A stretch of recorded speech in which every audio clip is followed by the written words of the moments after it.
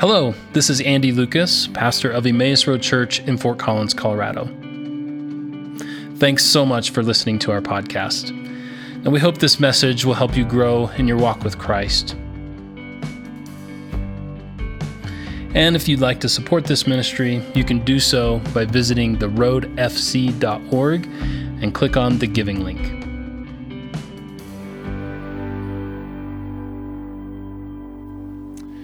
We began the year by finding Jesus in Genesis. We now continue that work by finding Jesus in Exodus. Through this series, what we're learning to do is essentially read the Bible with Christ as the interpretive center. So we're going into the Old Testament having our knowledge of Jesus, having the New Testament in mind, having the truths about who Jesus is. And then we're essentially asking the Spirit of God then to help us read and understand the Old Testament in light of Jesus. That's what we're doing. And I think it's been really helpful for us based on some of the feedback that I've received. But I want to mention, as we begin our kind of exploration into Exodus, that reading the Bible in this way is not a new idea. It isn't an innovation of the postmodern age. It isn't a trope of so-called progressive Christianity. This is the way that Christians have read and understood Scripture for centuries. And in fact, I would say any abandonment of reading the Scriptures in the way that we have been doing in this series is in fact the innovation.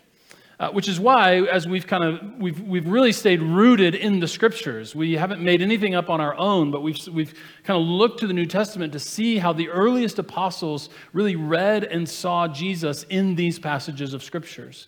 And we're going to find the same thing today, and as we explore through Exodus, that these aren't just kind of new ideas. These are, in fact, ideas that are presented to us in the Scriptures themselves. So what we're doing is really trying to take the Bible very seriously, and lean into what the Scriptures have to say about how the Scripture actually interprets itself, if that makes sense. So we've been spending so to read the Bible as a Christian is to read all of the Scriptures in light of Christ. And we've been doing that for a few weeks in Genesis. Now we turn our attention to the book of Exodus. The central figure in the book of Exodus is, without a doubt, Moses, right? It'd be hard to go to any Sunday school for any amount of time without hearing about Moses, one of the most famous biblical figures. But the Moses that we know, the man who goes toe-to-toe with Pharaoh, the leader of the Hebrew people, the man who talked to God on the mountain and then brought down the Ten Commandments, this Moses began his second half of life in the wilderness with an encounter with a burning bush, which is to say that up until midlife, Moses was an unknown figure or little-known figure with nothing but a questionable past. I want to say that again. Up until midlife, Moses was a little-known figure with a questionable past. That's it. We last left the biblical narrative with Joseph, one of the 12 sons of Jacob, who had been renamed Israel. Now, Joseph was serving in Egypt as the number 2 under Pharaoh. And when years of famine came, Joseph's family moved to Egypt. Do you remember when we talked about this in our Genesis series? And the family of Jacob, the family of Joseph, the family of Israel actually did quite well in Egypt for many years.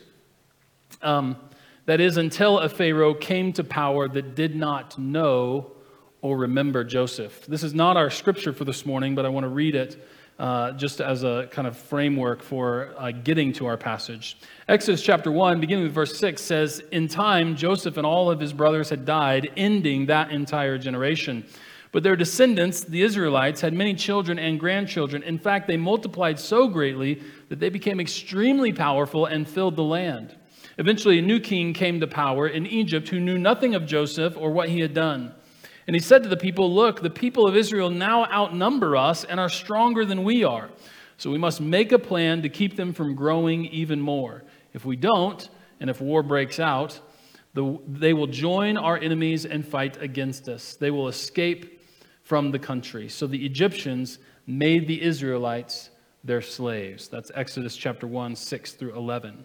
So essentially what happened is this new Pharaoh comes to power looking at the growing number of Hebrew people, and he decided then to turn them into a labor force for the expansion project of Egypt. And so the Israelites became slave labor for the empire. Now, to protect from an uprising of this enslaved people, Pharaoh also imposed infanticide, which is he ordered that Hebrew baby boys be killed by throwing them in the river. This is meant to repulse us. We are supposed to be repulsed by this. Pharaoh in Exodus is a dark and monstrous figure who is the embodiment of all kinds of evil. And in many ways, you kind of have, in the book of Exodus, you kind of have Pharaoh, who is the stand-in or the representation for the ways and the mindset of empire. And you have Moses, who stands for and is the representative for the ways of Yahweh, or that is the one true God. And that's why you have kind of these two ways of being kind of going toe-to-toe with one another in the book of Exodus. Pharaoh, quite literally, is a representative of the way of empire. Now, let me say this as well. When I say the way of empire, I simply want to explain it in this way. This won't land with everybody, but it will land with some. For those of you that are Hunger Games fans or you're familiar with the story, when I say empire, what I mean is capital. Okay, you with me?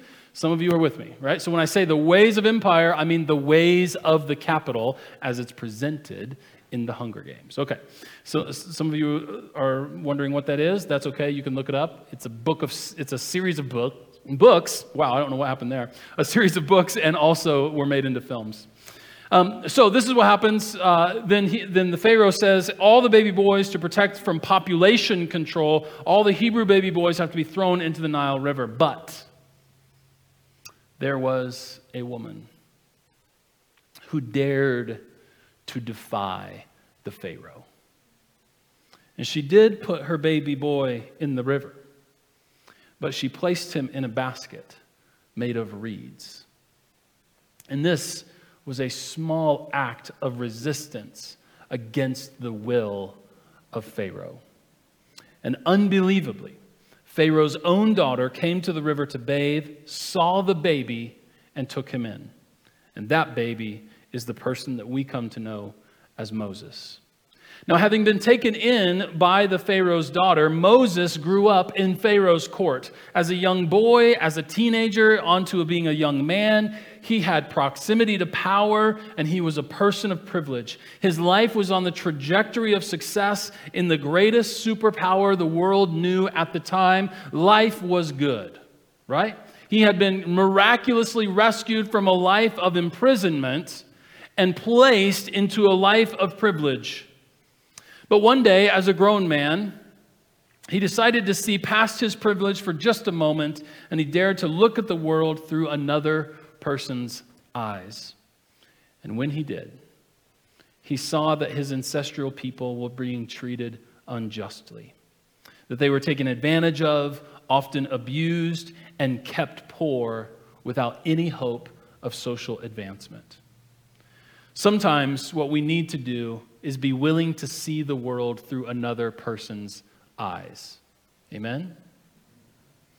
This made Moses angry. When he actually saw what was happening to his own ancestral people, he became angry. So angry, in fact, that when he saw an Egyptian mistreating a fellow Hebrew, he reacted in rage and killed the Egyptian.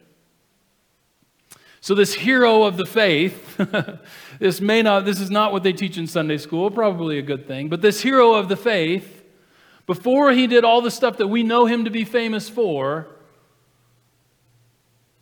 was in a position of privilege, chose to see the world through another person's eyes, and then killed an Egyptian.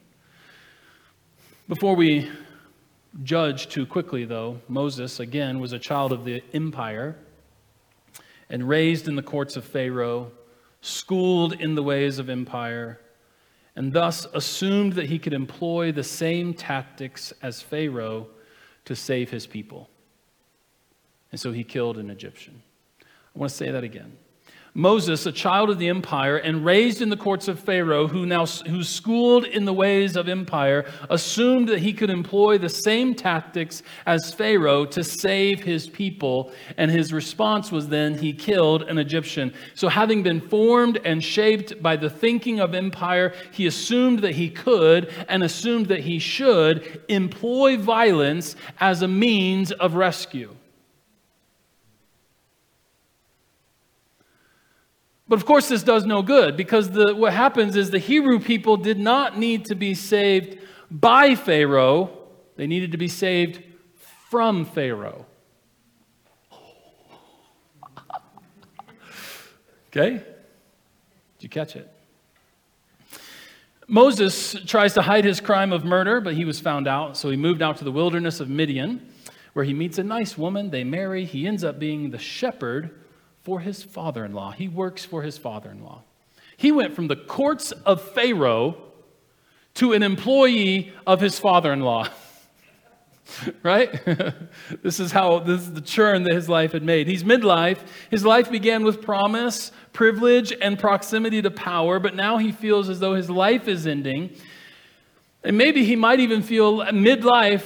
This is Moses' midlife crisis. He might have even felt that his life was nothing but wasted potential. There was once the promise based on the provision of God to save his life. There once was promise based on the provision of God to save his life, but now there was only poverty in the wilderness. As I said, he was a little-known figure with a questionable past. But something happens to Moses in the wilderness. His life had been spared miraculously as a child, but there was still some things that needed to be stripped away. Some things in his heart that needed to be redirected. Some things that needed to die in order that some other things might also live. And although it seemed as though he would live out the rest of his days as a shepherd in Midian, his life, it turns out, was only just beginning. And that brings us to our passage this morning. And some of you are like, that is the longest intro you've ever heard. Exodus chapter 3. Exodus chapter 3, I'm going to read the first 8 verses, then I'm going to skip down to 13, verse 13 and 14. One day Moses was tending the flock of his father-in-law Jethro, the priest of Midian. He led the flock far into the wilderness and came to Sinai, the mountain of God. And there an angel of the Lord appeared to him in a blazing fire from the middle of a bush. Moses stared in amazement, for though the bush was engulfed in flames, it didn't burn up. This is amazing, Moses thought to himself. Why isn't that bush burning up? I must go and see it. Now when the Lord saw Moses coming to take a closer look, God called to him from the middle of the bush, Moses, Moses. Here I am, Moses replied. Do not come any closer, the Lord warned. Take off your sandals, for you are standing on holy ground. I am the God of your father, the God of Abraham, the God of Isaac, and the God of Jacob. When Moses heard this, he covered his face because he was afraid to look at God. But then the Lord said to him, I have certainly seen the oppression of my people in Egypt. I have heard their cries of distress because of the harsh slave drivers. Yes, I am aware of their suffering. So I have come down to rescue them from the power of the Egyptians and to lead them out of Egypt into their own fertile and spacious land. It is a land that is flowing with milk and honey, the land where the Canaanites, Hittites, Amorites, Perizzites, Hivites, and Jebusites now live. Now go down to verse 13. But Moses protested. If I go to the people of Israel and I tell them the God of their ancestors has sent me to you, they will ask me, what is his name? What then should I tell them? God replied to Moses, I am who I am. Say this to the people of Israel, I am has sent me to you. This is the word of God for the people of God. Thanks be to God. When Moses encounters a bush that is burning in the wilderness, he was little more than the failed prince of Egypt. But the time in the desert had a way of stripping away some of the things that needed to be stripped away. How many of you, in a moment of stress or feeling overwhelmed, needed to go take a walk, or go into the wilderness, or get out for a few days? and away from the cement, right? Away from the pavement. And you needed to just go into the wilderness. There's something that happens in the wilderness. There's something about the presence of God, and there's something about the simplicity of life when you are in the wilderness that kind of just strips away at the things that need to strip away. And this is exactly what Moses experienced. And so there he is. He's in the wilderness. He's been there a little while, shepherding for his father-in-law.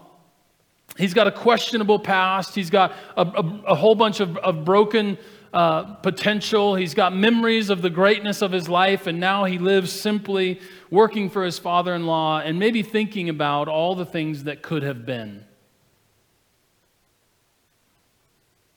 But then one day, he notices a bush that is on fire. But this bush is not being consumed. Which is to say, the bush is burning, but it still shows signs of life and vitality. This was a wondrous curiosity, so he went to the bush to check it out, and that is when an angel of the Lord spoke to him and said, "Moses, Moses." And in this conversation with the angel in the flame, and again, the flame is not from combustion. The flame is the fire of God. In this conversation, Moses learned that God had seen the suffering of the Hebrew people in Egypt, and God wants Moses to partner with God to set the people free. There's a little line in the scriptures that I think is important. It said that God sees, that God has heard, and that God intends to move or to act, which is to say that God cares. God sees, God hears, God cares. I don't know what you're going through today. I don't know what this season of life holds for you, but I believe that this may be a word for somebody. God sees, God hears. And we can say in Christ, God knows and God cares about human suffering.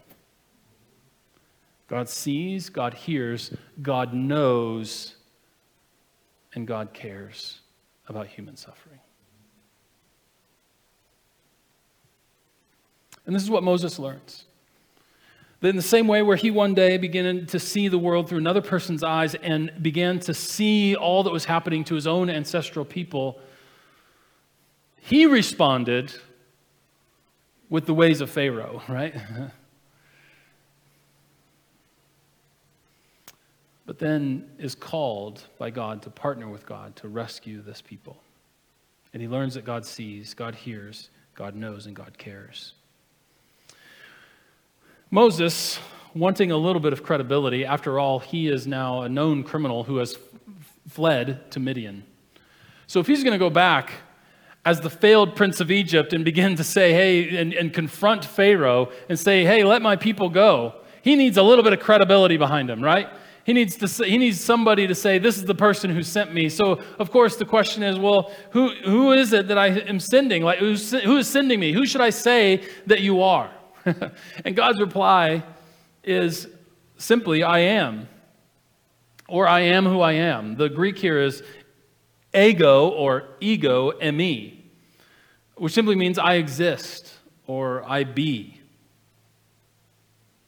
And then the story of Moses picks up speed from there. Moses confronts Pharaoh, let my people go, which is really a call for Pharaoh to recognize the harm that he was doing. But Pharaoh refuses to see this harm for fear of the economic impact it would have to no longer have the slave labor driving the expansion of Egypt. So he chooses not to see the harm that he's doing. And now I've gotten too far ahead of myself because this is a 4-week series. So, Moses encounters a burning bush that speaks to him and gave the identification of I am. Where do we find Jesus? Fast forward to the Gospel of John. 7 times in the Gospel of John, Jesus identifies himself with a phrase that begins with the Greek words ego eimi, or I am.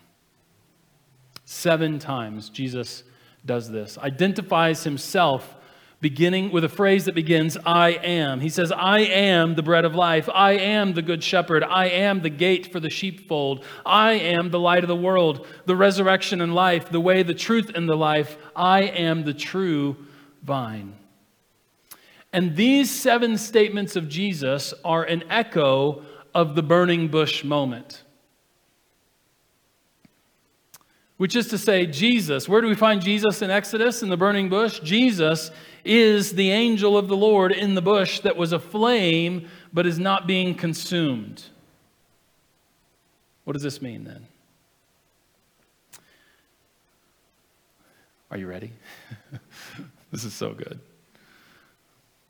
The burning bush is an anticipation of the incarnation of Christ. Well, how and why?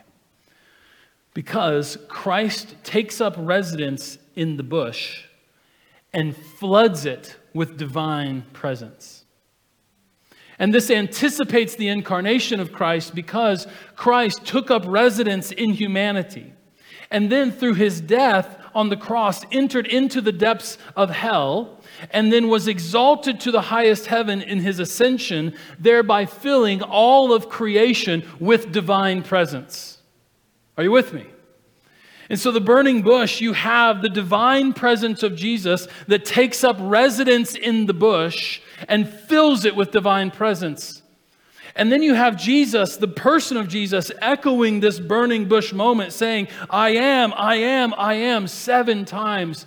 And then essentially filling humanity with the presence of God. But then in his death, where he descends into Hades, filling Hades with his presence, ascending up to the heavens, filling the heavens with his presence. So now all things are soaked in the presence of God. Amen. It's a beautiful thing.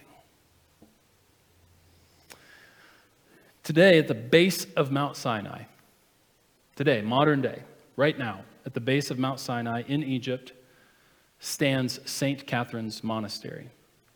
Now, some historians date the construction of this monastery all the way back to 330 AD, which is to say, it's old.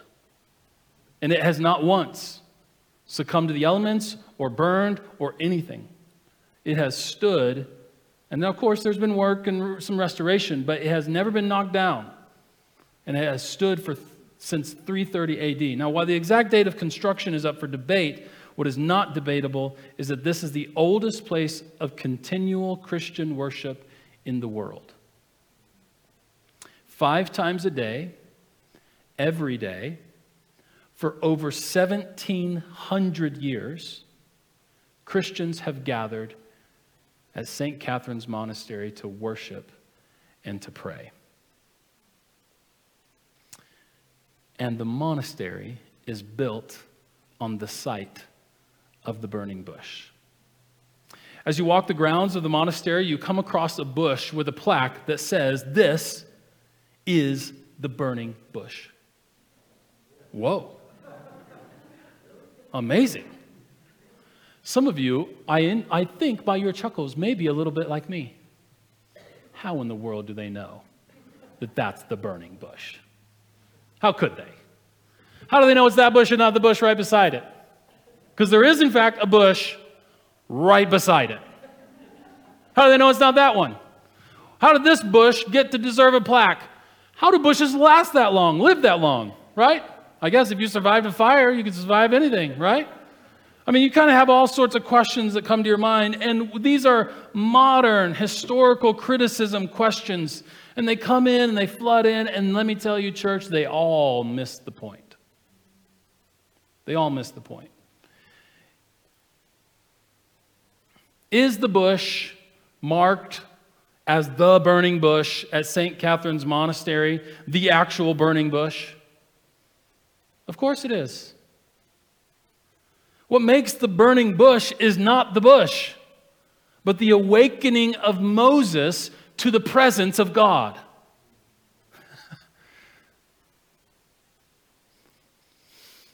The burning bush is, at St. Catherine's Monastery, is as much the burning bush as the weeping willow is on the path of a lunchtime walk that I take almost every day. That weeping willow is the burning bush. I'd be willing to bet that you have a burning bush in your backyard. You see where I'm going with this?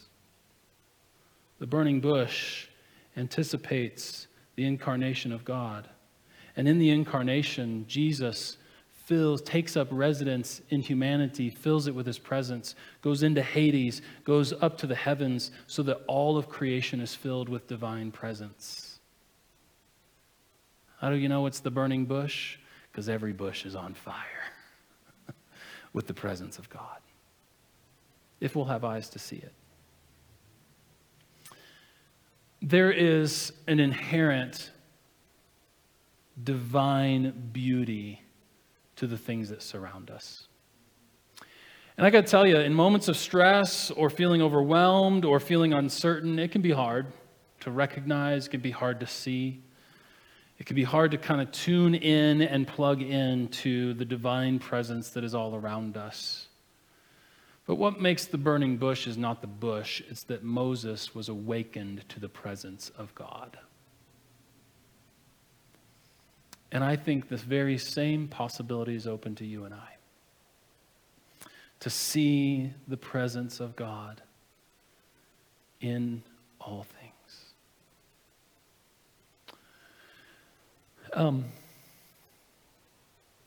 This is what the Apostle Paul tries to get across in his letter to the Ephesians. He says something like this multiple times in Ephesians. I'll read you just one verse. But he says this: the same one who descended is the one who ascended higher than all the heavens, so that he might fill the entire universe with himself. That's not my words. That's the Apostle Paul. The one who descended is the one who ascended higher than all the heavens, so that he might fill the entire universe with himself. The main thing that I want to get across this morning is that if we will, from time to time, allow ourselves to be stripped away of the things that need to be stripped away, we might just be awakened to the presence of God that is all around us. Amen? And I would be willing to bet that if we just kind of like go about our lives and are never really intentional about spiritual formation or times of quiet and prayer or times of going to the wilderness or whatever the wilderness represents for you, a time where you can kind of strip away the things that need to be stripped away so that you can begin to see the presence of God all around us. It won't happen automatically. It will happen with intention. There's a few years ago, a band called All Sons and Daughters wrote a song called Christ Be All Around Me. Hopefully that's familiar. We sang it this morning. Hopefully some of you are like, yeah, that makes sense. I was going to read the lyrics of that song, but as it turns out, we've already read the lyrics of that song as we sang it.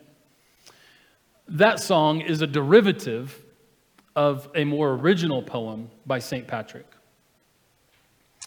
St. Patrick wrote these words, and I think he wrote these words inspired by this very truth.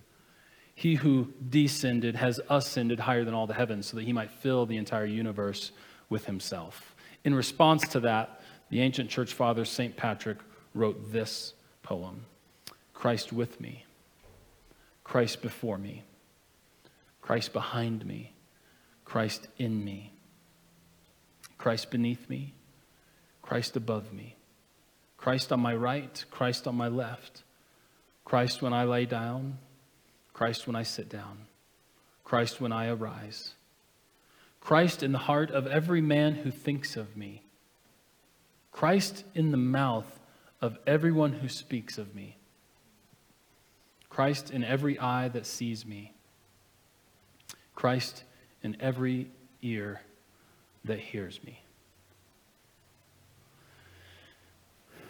What I love about this is that St. Patrick captures the idea that even in the most difficult, challenging moments, the world is flooded with divine presence. And so the poem begins, Christ to my left and right, around, in front of me, behind me, in me, right? Through the Spirit of God, Christ in me.